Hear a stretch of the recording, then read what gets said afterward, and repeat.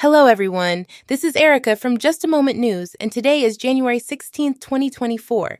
Let's dive into the news for today. Starting with a win in the entertainment industry, Trevor Noah's The Daily Show has bagged its first Emmy for Best Variety Talk Show since Jon Stewart's time.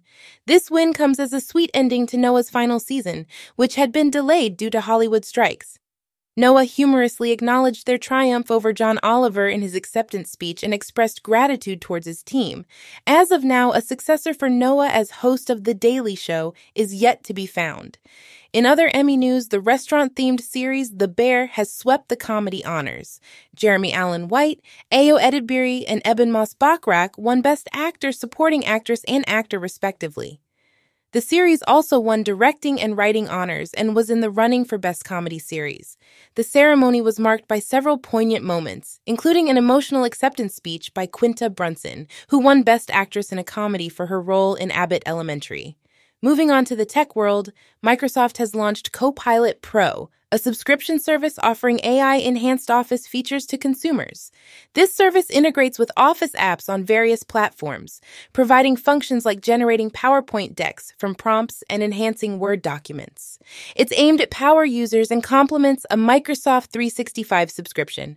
In the sports arena, 16-year-old Lara Markthaler is representing South Africa at the Youth Winter Olympics in South Korea. Lara, an alpine skier, is the country's sole representative at the event and is aiming to place in the top 20. The South African Sports Confederation and Olympic Committee have expressed strong support for Lara, highlighting the rarity of African participation in winter sports. In business news, Madison Square Garden Entertainment Corp.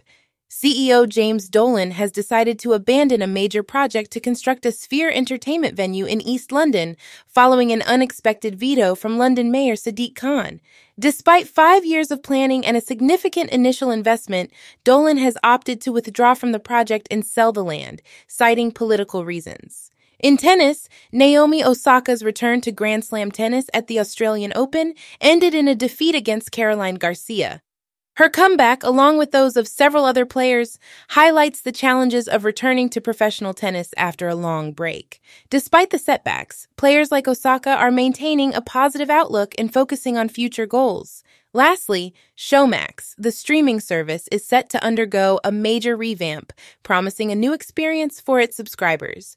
This includes a new partnership with Comcast NBC Universal, several new packages, and a large batch of incoming international content. The company also plans to introduce 21 new originals in February alone. And that wraps up our news for today. This is Erica from Just a Moment News signing off. Thank you for joining us, and we'll catch you again tomorrow with more news updates.